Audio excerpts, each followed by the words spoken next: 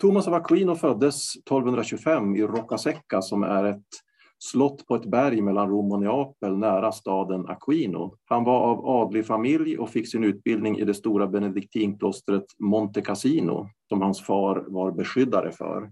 Och hans familj tänkte sig nog att han skulle bli abbot i det här klostret som grundats av Benedikt av Nursia och där Benedikt och hans syster Scholastica är begravda. På grund av oroligheter kring klostret så blev dock Thomas förflyttad av sin familj för vidare studier vid universitetet i Neapel. Och det var där som han kom i kontakt med den nyligen grundade Dominikanorden som han så småningom gick med i. Under kraftiga protester dock från hans familj som inte ville att han skulle bli tiggarmunk. Det sägs till och med att hans familj spärrade in honom i ett torn i slottet Roccasecca under ett års tid för att få honom på andra tankar, men det hjälpte inte. Och Thomas utnyttjade tiden som fånge på ett klokt sätt, nämligen till att lära sig hela Bibeln utantill. Som dominikan så kom han sedan att studera vidare i universitetet i Paris och i Köln under Albertus Magnus. Albertus var ju en av de främsta företrädarna för den Aristoteles renässans som pågick under den här tiden sedan flera av Aristoteles verk hade blivit tillgängliga i västerlandet. Och Thomas han fann att Aristoteles filosofi var ett väldigt värdefullt verktyg för utläggningen av den kristna uppenbarelsen. Och hans eget verk kom att präglas av en ambition att förena det teologiska nyplatonska arvet från Augustinus med den nyupptäckta aristoteliska filosofin och dess arabiska och judiska kommentatorstraditioner. Och syntesen av de här traditionerna brukar kallas för thomism. Och det är en idag väldigt levande tradition som under lång tid har satt ett stort avtryck på katolska kyrkans tro och liv. I Paris fick Thomas så småningom en lärostol, men han fick också flera uppdrag av Dominikanorden som tog honom tillbaka till Italien. I Orvieto nära Rom skrev han inte bara det stora verket Summa contra Gentiles som är ett apologetiskt verk som troligtvis var tänkt som en manual, en handbok för missionärer gentemot muslimer. Utan han skrev också liturgin till Corpus Christi-högtiden som påven Urban IV gjorde till en universell högtid år 1264. En viktig inspirationskälla för påven var det eukaristiska mirakel som hände i Bolsena nära Orvieto då en konsekrerad hostia började blöda. Och blodet bevarades på linneduken korporalet som det kallas, som prästen använde och ställdes ut här i katedralen i Orvieto där korporalet vördas än idag. Och precis på den här platsen och inspirerad av denna händelse skrev Thomas av Aquino bland annat de eukaristiska hymnerna Adoro te devoto och Pange lingua som ofta sjungs i katolska kyrkan idag. Efter Orvieto så var Thomas några år i Rom där han påbörjade arbetet med sitt mest kända verk Summa Theologiae. En systematisk genomgång av den kristna tron avsedd för undervisning av dominikaner i deras studiehus. Han bodde bland annat själv i dominikankonventen i Santa Sabina och vid kyrkan Santa Maria sopra Minerva i Rom under den här tiden. Efter ännu en tid vid Paris-universitetet återkom han till Italien och Neapel där han hade en stark mystisk erfarenhet år 1273 som faktiskt gjorde honom oförmögen att fortsätta arbeta på sitt stora verk Summa Theologiae som därför är ofullbordat. Thomas sa att Gud genom den mystiska erfarenheten givit honom en sådan kunskap att allt som han själv skrivit framstod som hö i jämförelse. Men trots detta fortsatte han att tjäna kyrkan och 1274 var Thomas på väg från Neapel för att delta i det andra ekumeniska konciliet i Lyon. Då han blev sjuk och fick föras till cistercienserklostret i Fossanova söder om Rom. Där omhändertogs han av munkarna och idag kan man hitta följande inskription på väggen där. Den här inskriptionen berättar att munkarna bad Thomas att från sjukbädden utlägga och förklara Bibelns höga visa som är den bibelbok som mystikerna ofta älskar mest. Thomas var först motvillig eftersom han ju hade slutat skriva. Men efter övertalning gjorde han ändå som munkarna sa och de skrev ner vad han dikterade. När Thomas hade kommit till 6:e kapitlet i Höga visan såg han upp mot himlen och uttalade med glödande röst står det orden: Kom min älskade, låt oss gå ut i trädgården, varpå han insomnade. Och det skedde i det här rummet som nu är ett kapell. Tyvärr så har den nedtecknade kommentaren över Höga visan inte bevarats till eftervärlden. Ja, samtidigt som Thomas var både mystiker och en mästare i den filosofiska abstraktionens konst var han också på ett sätt en väldigt jordnära person. Det sägs att han en gång träffade på en nunna som var känd för att hon brukade levitera i ett extatiskt tillstånd. När Thomas träffade nunnan så fokuserade han dock inte på detta med levitationen, utan han kommenterade istället den ovanliga storleken på hennes fötter. Och det här fick nunnan att indignerad komma ut ur extasen, varpå Thomas med milt tonfall rådde henne att sträva efter större ödmjukhet. Ja, det finns många sådana här anekdoter om Thomas som man kan förstås inte säkert. Men jag tycker att den här historien just lyfter fram en egenskap som också lyser igenom i Thomas tänkande, nämligen hans intresse för det naturliga och det skapelsegivna. Nåden förstör inte naturen utan fullkomnar den, säger ju Thomas ofta. Och med det menar han att det är samma Gud som är både skapare och frälsare. Därför kan det aldrig finnas någon motsättning mellan människans naturliga förnuft och Guds övernaturliga uppenbarelse i Kristus. Uppenbarelsen undertrycker inte förnuftet utan förutsätter och fullkomnar det. I sin encyklika Fides et Ratio skriver den förre påven Johannes Paulus II följande om Thomas av Aquino. I hans tänkande förenades förnuftets krav och trons kraft i den mest upphöjda syntes som det mänskliga tänkandet någonsin åstadkommit. Det är många andra påvar också och koncilier som har framhävt Thomas tänkande som förebildligt. Men det är inte bara katoliker som har intresserat sig för Thomas. Efter reformationen på 1500-talet så använde reformerta och lutherska skolastiker hans verk som en källa till filosofisk insikt och inspiration. Och under lång tid så användes också Thomas böcker som kurslitteratur vid ortodoxa prästseminarier. Idag så är teologer och filosofer från alla konfessioner intresserade av Thomas teologi och filosofi, vilket bland annat tar sig uttryck i böcker av det här slaget. Ja, under den här föreläsningsserien om Thomas av Aquinos teologi och filosofi så ska vi ju utforska olika aspekter av Thomas tänkande. Idag kommer jag att börja med att tala om hur enligt Thomas människans naturliga strävan efter att hitta förklaringar till saker och ting leder oss till Gud. Vetenskap, både klassisk och modern, handlar ju just om att söka efter en mer och mer djupgående förståelse av verkligheten, mer och mer fullständiga förklaringar. Idag finns det tyvärr en olycklig tendens att begränsa begreppet vetenskap till naturvetenskap och andra områden där man kan få mätbara och kvantifierbara svar på sina frågor. De stora frågorna om verklighetens ursprung, mål och mening hålls då utanför vetenskapens område och hänvisas istället till det subjektiva tyckandets domän. Man drar därmed en gräns för människans sanningssökande och stänger in och krymper förnuftet.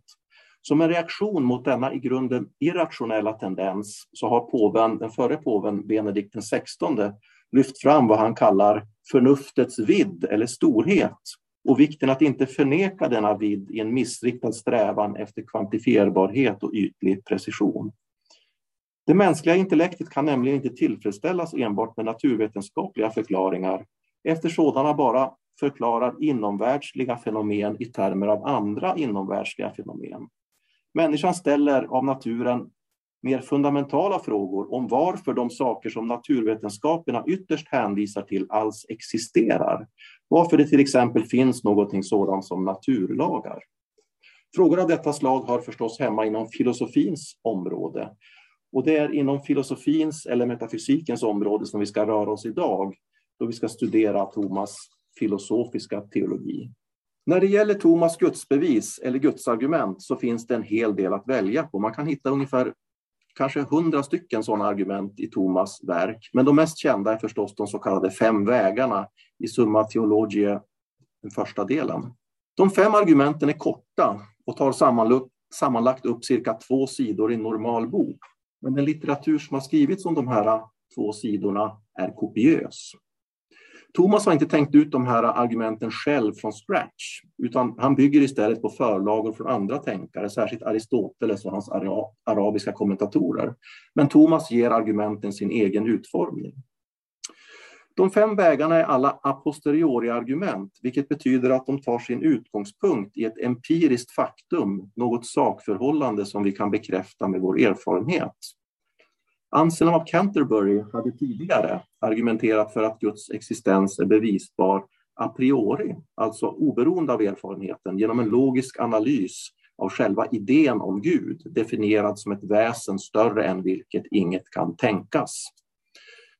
Thomas avvisar Anselms argument och hävdar att det enda sättet att förnuftsmässigt få kunskap om Gud är genom att utifrån vår erfarenhet av olika men väldigt generella aspekter av verkligheten resonera oss fram till vad som måste vara den yttersta orsaken eller förklaringen till dessa aspekter.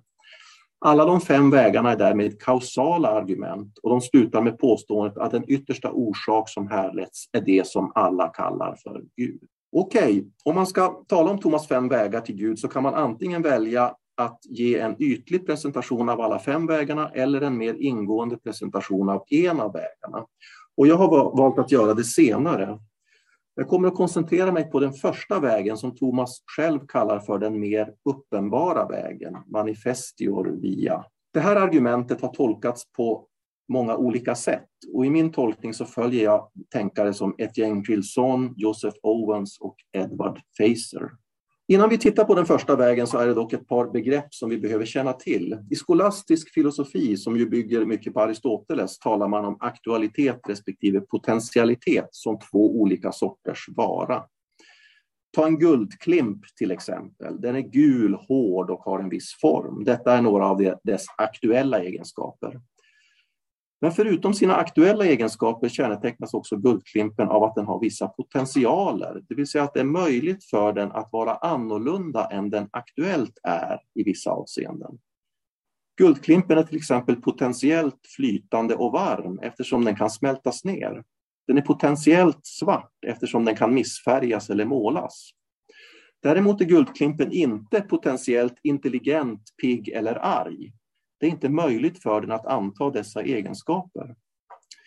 Vilka potentialer eller möjligheter en sak har bestäms av dess natur. En sovande människa till exempel är inte aktuellt pigg eller arg eftersom hon sover. Däremot är hon potentiellt pigg eller arg eftersom människan till sin natur är sådan att hon kan vara på dessa sätt. Det är viktigt att notera att ingenting kan vara både potentiellt X och aktuellt X samtidigt och i samma avseende. Om till exempel ett glas vatten är aktuellt varmt är det inte potentiellt varmt. Det är däremot potentiellt kallt. Den här indelningen mellan aktualitet och potentialitet är fundamental för att förstå den första vägen till Gud och för Thomas tänkande i allmänhet. Ibland hör man folk påstå att den här distinktionen mellan aktualitet och potentialitet representerar ett förlegat skolastiskt tänkesätt. Men de som säger så är som regel inte medvetna om att distinktionen har en tydlig motsvarighet inom samtida analytisk filosofi, nämligen i distinktionen mellan strukturella egenskaper och dispositioner. Ett vinglas till exempel är slätt och sammanhållet, men det har en disposition att splittras om det tappas i golvet. Och många filosofer idag betraktar dispositioner av detta slag som verkliga objektiva egenskaper hos tingen. Begreppet disposition är i princip bara ett annat ord för potential. Att säga att ett glas har en disposition att splittras under vissa förutsättningar är samma sak som att säga att det potentiellt är splittrat. Okej, låt oss titta då på den första vägen. Den består av 3 huvudpremisser och 2 slutsatser. Den första premissen säger att i världen sker förändring. Den andra premissen säger att allt som förändras av något annat. Och den tredje och sista premissen säger att en orsakskedja av förändrade förändrare, det vill säga saker som bara kan orsaka förändring under förutsättning att de själva blir förändrade, kan inte fortsätta i det oändliga. Från dessa premisser drar Thomas slutsatsen att det därför måste finnas en första oförändrad förändrare. Och detta är vad alla förstår som Gud. Det första man måste göra när man utvärderar ett argument är att förstå vad premisserna betyder och sedan undersöka om de är sanna. Därefter kan man undersöka då om slutsatsen följer av premisserna. Så låt oss börja med premiss 1. I världen förekommer eller sker förändring. Det latinska ordet som Thomas använder här för förändring är motus, vilket bokstavligen betyder rörelse. Men Thomas har inte bara förändring som innebär rumslig rörelse eller förändring av plats i åtanke, utan även saker som kvalitativ förändring, till exempel att ett föremål värms upp eller byter färg, och kvantitativ förändring, till exempel att en människa växer och blir större. Vi kan alla med våra sinnen konstatera att det förekommer den här typen av förändringar i världen, och premiss 1 är därmed relativt okontroversiell, även om den gamla grekiske filosofen Parmenides och hans lärjungar faktiskt menade att all förändring var illusorisk. Men låt oss i detta sammanhang bortse från deras kritik. Den andra premissen borde också vara okontroversiell, men tyvärr har den ofta blivit missförstådd. Jag har översatt Thomas latin bokstavligt, så premissen lyder: allt som förändras av något annat. För att förtydliga den exakta innebörden i premissen som jag tolkar den, skulle man också kunna översätta den på följande sätt: för vad helst som förändras gäller att orsaken till förändringen finns att söka i något annat. Okej, så här argumenterar då Thomas för den andra premissen. Förändring innebär aktualiseringen av en potential. Ta till exempel den förändring som det innebär att ett vedträ går från att vara kallt till att vara varmt. För att vedträet ska kunna förändras på detta sätt måste det ha en potential för det. Det måste med andra ord vara potentiellt varmt. Och vi vet ju att vedträn är sådana till sin natur att de är potentiellt varma. De har en potential att värmas upp. Men det räcker inte med att vedträet har denna potential. För att en förändring ska ske så måste det också finnas någonting som aktualiserar potentialen. Det vill säga som orsakar så att vedträet går från att vara potentiellt varmt till att vara aktuellt varmt. För att en förändringsprocess ska ske så behövs det alltså två element. För det första behövs det en potential för förändring i det som förändras. Sen behövs det också någonting som aktualiserar denna potential.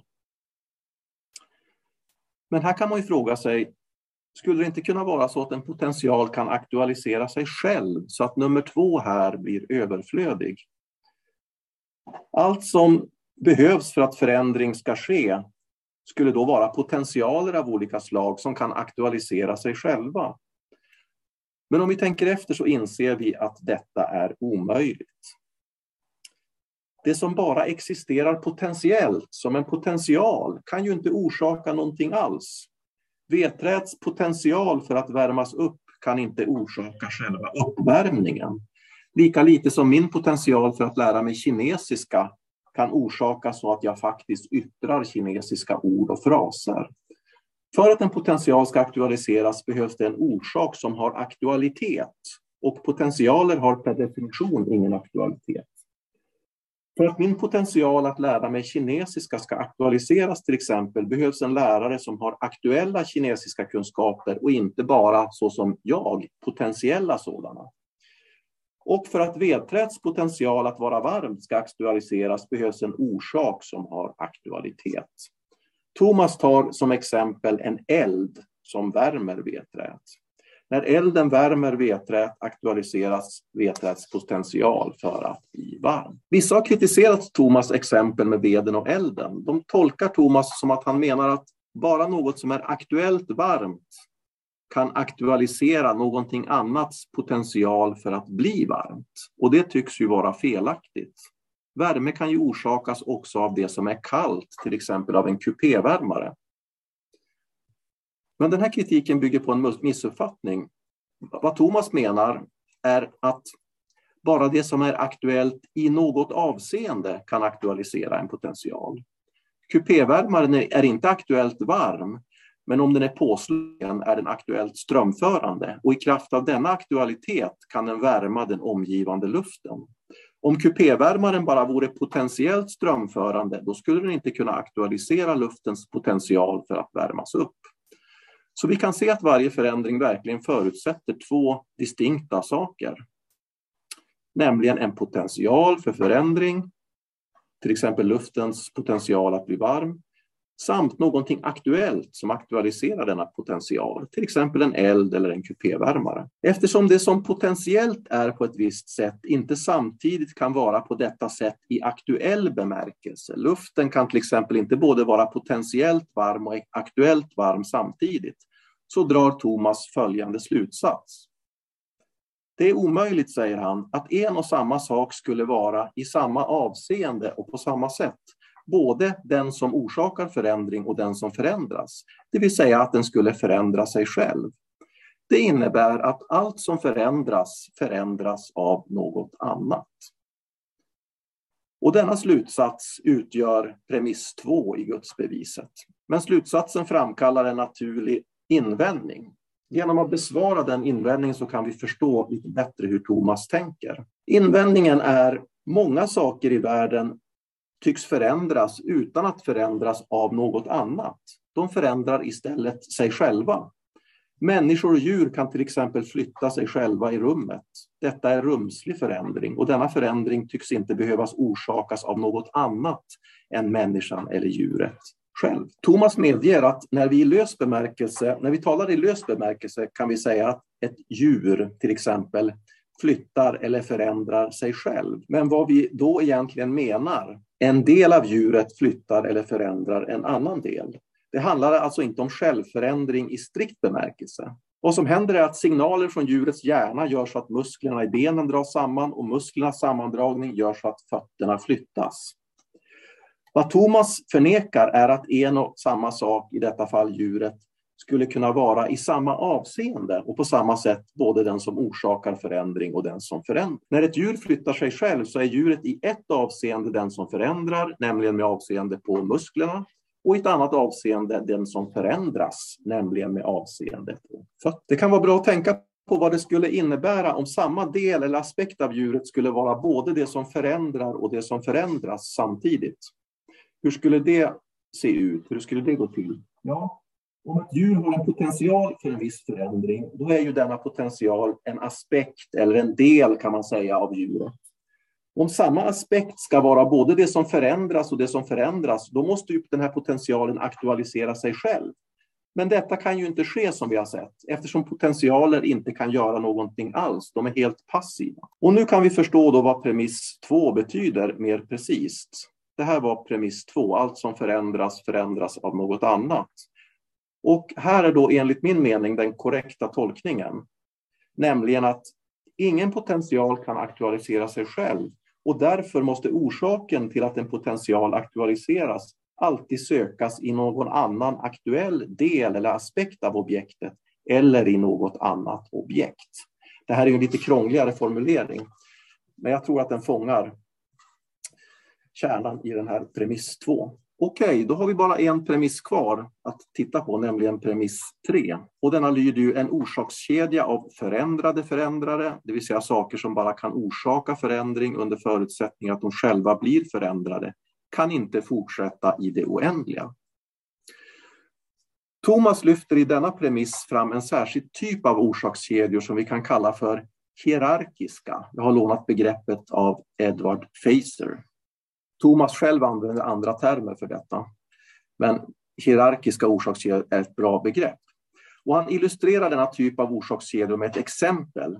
Tänk er en orsakskedja, säger han, bestående av en person som med hjälp av en stav som han håller i handen flyttar en sten genom att trycka på den med staven. Jag sökte efter en bild på internet av en person som står med en stav och trycker på en sten, men jag lyckades inte hitta någon, så jag var tvungen att fotografera mig själv. Och tyvärr hade jag inte tillgång till någon stav och någon sten, så att jag fick ta det bästa jag hade, och det var en penna och ett glasögonfodral. Så det här är en bild av mig, min hand som flyttar en penna som i sin tur flyttar ett glasögonfodral. Vi kan också ta ett mer samtida exempel. Tänk er ett lok som drar en vagn som i sin tur drar en annan vagn som i sin tur drar en annan vagn. Det som kännetecknar hierarkiska orsakskedjor som dessa är att alla led i kedjan, utom det första, är beroende av tidigare led för sin kausala kraft. En vagn i mitten av tåget kan bara dra nästföljande vagn om den själv blir dragen av föregående vagn, eller hur? Den kausala den kausalitet som en vagn i tåget utövar är alltså derivativ eller beroende. Vagnen är med andra ord en rörd rörare eller en förändrad förändrare som bara kan förändra nästa vagns position om dess egen position samtidigt blir förändrad av föregående vagn. På samma sätt kan staven eller pennan bara flytta stenen eller glasögonfodralet så länge den själv blir flyttad av handen.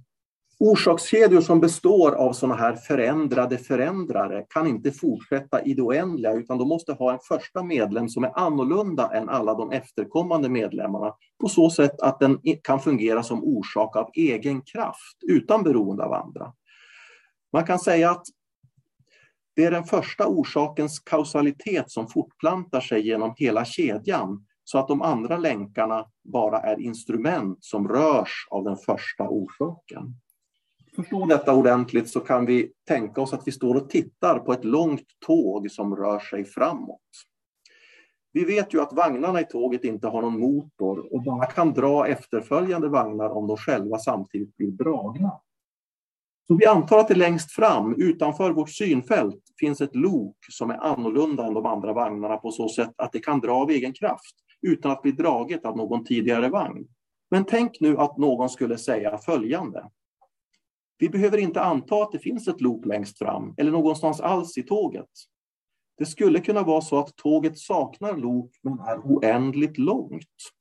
I så fall drar varje vagn den efterföljande vagnen och varje vagn dras också av föregående vagn ad infinitum. Så det finns en orsak till varje vagns rörelse, nämligen föregående vagns rörelse. Och det betyder att vi kan förklara att tåget rör sig utan att vi behöver anta att det finns ett lok, en första orsak till rörelse som kan röra utan att själv röras av något annat. Men om vi tänker efter så inser vi att detta är en pseudoförklaring. Ett tåg utan lok kan inte röra sig, det spelar ingen roll hur långt tåget är. En hierarkiskt ordnad orsakskedja där varje orsak är beroende av föregående orsak för att kunna verka måste ha en första medlem i bemärkelsen någonting som inte är beroende av en föregående orsak för att kunna verka. Som den store thomistiske filosofen och teologen Reginald Garrigou-Lagrange uttryckte det, en kvast kan inte sopa av sig själv även om skaftet är oändligt långt. Men det finns en annan sorts orsakskedjor som i princip kan fortsätta i oändlighet och alltså ha ett oändligt antal länkar eller medlemmar. Och vi kan kalla dessa för linjära orsakskedjor. Linjära orsakskedjor är inte hierarkiska utan egalitära i den bemärkelsen att alla orsaker i en sådan kedja kan verka av egen kraft. Ta till exempel en serie av människor som föder eller avlar varandra. Om vi tänker på serien Abraham, Isak, Jakob så är det ju så att varje led i den här serien är orsak till nästa. Abraham är orsak till Isaks existens och så vidare. Men varje led är inte beroende av föregående led för sin kausala kraft, det vill säga för att i nuet kunna orsaka nästa led i serien. När Isak väl har börjat existera kan han avla Jakob av egen kraft, helt oberoende av Abraham. En viktig skillnad mellan hierarkiska och linjära orsakskedjor är följande. Nämligen att i hierarkiska orsakskedjor så är alla orsaker i kedjan verksamma samtidigt i nuet. Alla vagnar i tåget drar samtidigt efterföljande vagn. Och om den första orsaken slutar verka upphör alla andra orsaker omedelbart att verka också. Om loket slutar dra de andra vagnarna slutar också de andra vagnarna att dra och tåget stannar. Linjära orsakskedjor däremot går ofta tillbaka i tiden. Jakob kommer ju efter Isak tidsmässigt som kommer efter Abraham och så vidare. Och de senare länkarna i en sådan kedja kan verka som orsaker även om tidigare länkar har upphört att existera. Så att Isak kan ju avla Jakob även om Abraham har hunnit dö. Premiss 3 i Thomas gudsbevis handlar bara om hierarkiska orsakskedjor. Det vill säga kedjor där alla orsaker till en viss förändring är verksamma i nuet. Och det betyder att Thomas inte alls är intresserad att bevisa att linjära orsakskedjor har en första orsak och att Gud någon gång i tiden har satt igång dessa linjära orsakskedjor. Tvärtom så förnekar Thomas att vi kan filosofiskt bevisa att världen har en början. Som kristen så tror han förstås att den har det och att Gud är den som gjorde att den började existera. Men han menar att vi kan bara veta detta på basis av den bibliska uppenbarelsen. När vi rent förnuftsmässigt ska bevisa Guds existens måste vi bortse från den bibliska uppenbarelsen och resonera enbart utifrån premisser som förnuftet på egen hand kan inse sanningen av. Och det betyder att Thomas, när han konstruerar det gudsbevis vi nu studerar, ser på världen med aristoteliska glasögon. Aristoteles trodde ju att världen alltid hade funnits. Och Thomas accepterar att detta logiskt sett är möjligt och säger okej, låt oss anta att världen alltid har existerat. Jag kan ändå bevisa Guds existens eftersom hierarkiska orsakskedjor måste ha en första medlem, en oförändrad förändrare, som i detta nu är den som ytterst orsakar all pågående förändring. Okej, låt oss repetera argumentet som helhet. I världen förekommer förändring. Allt som förändras av något annat, det vill säga ingen potential kan aktualisera sig själv. En hierarkisk orsakskedja som pågår i nuet av förändrade förändrare kan inte fortsätta i det oändliga i bemärkelsen den kan inte ha ett oändligt antal medlemmar som är likadana, som är beroende av tidigare led i kedjan. Därför måste det finnas en första oförändrad förändrare, någon som kan orsaka utan att själv få sin kausala kraft från någonting annat. Och detta är vad alla förstår som Gud. Nu när vi har ett grepp här om premisserna så kan vi konkretisera det här argumentet med hjälp av ett exempel. Låt oss säga att vi har ett föremål F som har en viss potential, nämligen potentialen P. Vi observerar att denna potential aktualiseras, det vill säga att föremålet F förändras på ett visst sätt. Potentialen går till att aktualiseras från potentialitet till aktualitet. Detta är vad premiss 1 säger, att förändring förekommer i världen. Från premiss 2 följer det sedan då att den förändring vi iakttar måste orsakas av något annat än P, för ingen potential kan ju aktualisera sig själv. Låt oss säga att förändringen, orsaken till förändringen är en sak eller en aspekt av en sak och låt oss kalla den saken för. Då är det så att antingen kan Q aktualisera potentialen P utan att själv aktualiseras av något annat. Eller så måste Q själv aktualiseras av något annat för att kunna aktualisera P. Ungefär som en vagn i tåget bara kan dra nästa vagn om den själv samtidigt blir dragen. I det första fallet, alltså om Q kan aktualisera P utan att själv aktualiseras av något annat, då är Q en oförändrad förändrare, ett lok så att säga som kan flytta efterföljande vagnar helt av egen kraft. Och detta är vad alla enligt Thomas förstår som Gud. Någonting som kan orsaka förändring helt oberoende av något annat. I det andra fallet, det vill säga om Q själv behöver aktualiseras för att kunna aktualisera P, då påbörjas en hierarkisk orsakskedja. Och en sådan kan, som premiss 3 säger, inte fortsätta i det oändliga utan vi måste förr eller senare stöta på en första medlem, ett lok, en oförändrad förändrare. Och detta är vad alla förstår som Gud. Så i båda fallen blir slutsats att Gud existerar. Det måste finnas en oförändrad förändrare som förklarar varför förändring i världen sker. Men nu finns det ju en uppenbar invändning mot det här argumentet. Det verkar nämligen inte alls vara korrekt att identifiera en oförändrad förändrare med Gud. I de exempel vi har tagit så har ju till exempel en vanlig människa fungerat som en oförändrad förändrare.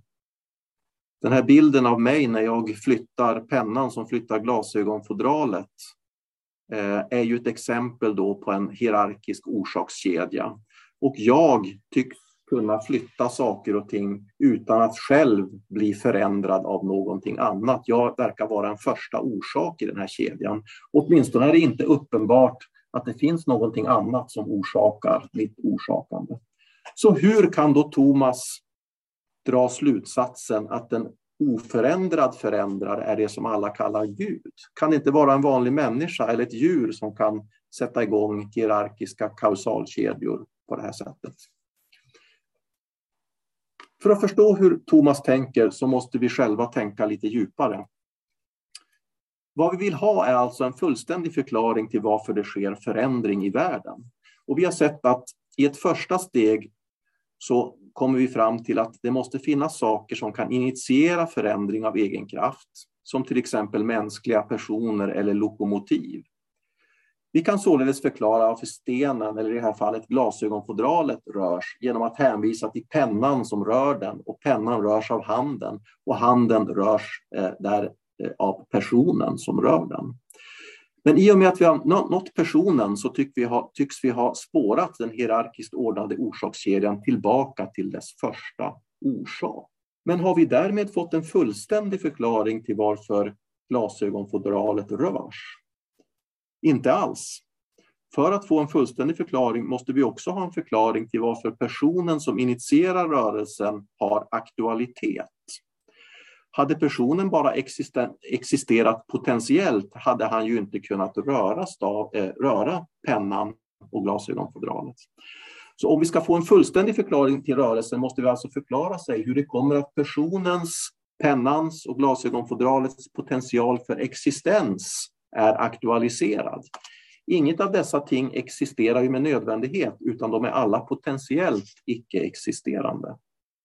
Så här generaliserar vi alltså argumentet som handlar om rörelse och förändring. Vi har konstaterat att förändring handlar om aktualiseringen av potentialer och att en potential måste aktualiseras av någonting som redan har aktualitet i något avseende. Personen i exemplet med pennan och glasögonfodralet har aktualitet, så han kan aktualisera deras potential för rörelse. Men varför har personen själv aktualitet? Vad aktualiserar hans potential för existens? Vad det handlar om här är inte att förklara hur personen, pennan och glasögonfodralet en gång i tiden kom till. Som vi sett så medger ju Thomas att det skulle kunna vara fallet att världen alltid har funnits. Och i så fall kan det ju alltid också ha funnits människor som från evighet har avlat och fött varandra. Vad det handlar om här är istället att förklara hur det kommer sig att personer och andra orsaker till rörelse i världen existerar i detta nu. Hur det kommer sig att deras potential för existens kontinuerligt är aktualiserad, att de bevaras i existensen. För att förstå hur Thomas tänker så måste vi fokusera på orsaker som i nuet upprätthåller till exempel en människa i existensen. En människa kan bara existera så länge molekylerna i hennes kropp existerar. Om molekylerna skulle upphöra att existera eller upphöra att vara konfigurerade på det rätta sättet, då skulle människan också upphöra att existera, åtminstone som fysisk varelse. Så vi kan säga att molekylerna och deras konfiguration bidrar till att aktualisera människans existens. De är en upprätthållande orsak till människans existens. Men molekylerna har ju en potential för att vara konfigurerade på andra sätt än vad de är i en människokropp. Och även en potential för att inte alls existera. Så för att förklara varför en människa existerar i detta nu så räcker det inte med att hänvisa till att molekylernas konfiguration. Vi måste också förklara vad som i detta nu aktualiserar molekylernas existens och specifika konfiguration. Och på detta sätt kan vi gå vidare. Om det som aktualiserar molekylernas existens och konfiguration i sin tur måste få sin existens aktualiserad av något annat, då har vi fortfarande inte fått en fullständig förklaring till människans existens. Och vi måste därför fråga efter ytterligare en upprätthållande orsak bakom de vi redan funnit. Alla orsakerna i en sån här kedja av upprätthållande orsaker är verksamma samtidigt i detta nu. Och de senare leden i kedjan är beroende för sin existens, för sin aktualitet av tidigare led. Människan kan inte existera utan molekylerna och de kan inte existera utan till exempel den svaga och den starka kärnkraften, vars potential för existens i sin tur måste aktualiseras av något annat. Det betyder att orsakskedjan är hierarkisk och alltså inte kan fortsätta i det oändliga. Det måste finnas en första orsak som kan aktualisera utan att själv behöva få sin existens aktualiserad. Vad skulle då kunna fungera som en sådan första orsak? Ja, det måste vara något som inte bara har aktualitet i begränsad omfattning utan något som är ren aktualitet. Vad Thomas och andra skolastiker kallar för actus purus. Om det finns någonting sådant, något som är ren aktualitet, då finns det någonting vars existens förklarar hur andra saker kan ha aktualitet, samtidigt som dess egen existens inte är i behov av någon förklaring. En sak som är ren aktualitet har ju inga potentialer och alltså ingen potential för icke-existens i något som helst avseende. Den är helt enkelt identisk med aktualitet som sådan. Och frågan om hur den fått sin aktualitet uppstår därför inte som den gör när det gäller allt som är sammansatt av både aktualitet och potentialitet. Vad Thomas första väg försöker demonstrera är alltså att det faktum att potentialer aktualiseras i världen, att saker och ting förändras i världen, bara kan få en fullständig förklaring om det finns någonting som är actus purus, en aktualiserare som själv inte behöver aktualiseras i något som helst avseende. Men då kan man fråga sig, varför måste någonting som är ren aktualitet vara detsamma som Gud? Ja, för det första så kan vi konstatera att actus purus är oföränderlig, eftersom förändring förutsätter potentialitet. Förändring handlar ju om aktualiseringen av potentialer och någonting som är ren aktualitet kan alltså inte förändras. Därmed är actus purus också evig och har alltid funnits.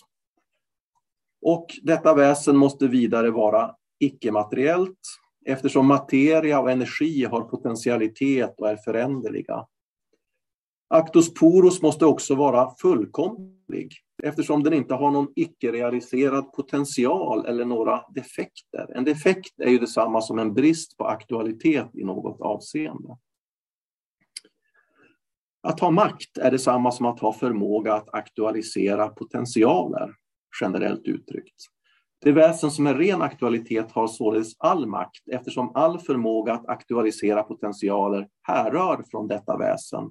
Och inga potentialer kan aktualiseras utan dess kausala inflytande som den första orsaken.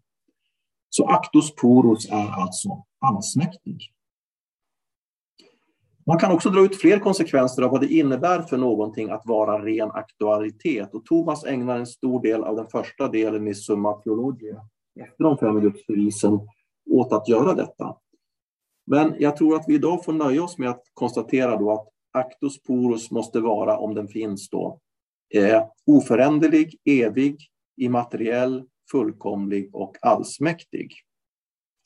Och detta börjar väl ganska mycket likna Gud, kan jag tycka.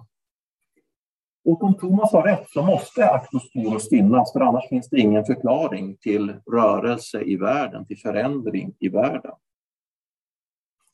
En sak som vi måste komma ihåg avslutningsvis, det är att vi kan ju inte förstå vad ren aktualitet innebär, vad det är för någonting.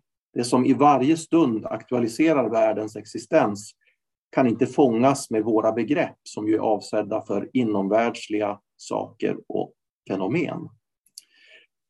Men vi kan i alla fall säga att om Thomas gudsbevis håller, då kan vi veta att någonting som är ren aktualitet existerar. Även om vår tanke slinter när vi försöker begripa vad det är.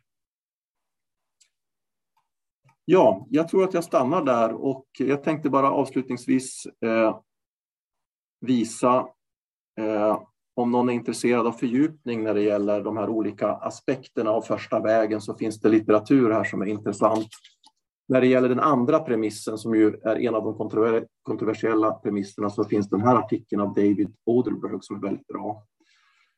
När det gäller tredje premissen, det här med hierarkiskt ordnade orsakskedjor, så har Gavin Kerr skrivit ett par artiklar som jag kan rekommendera som är väldigt bra.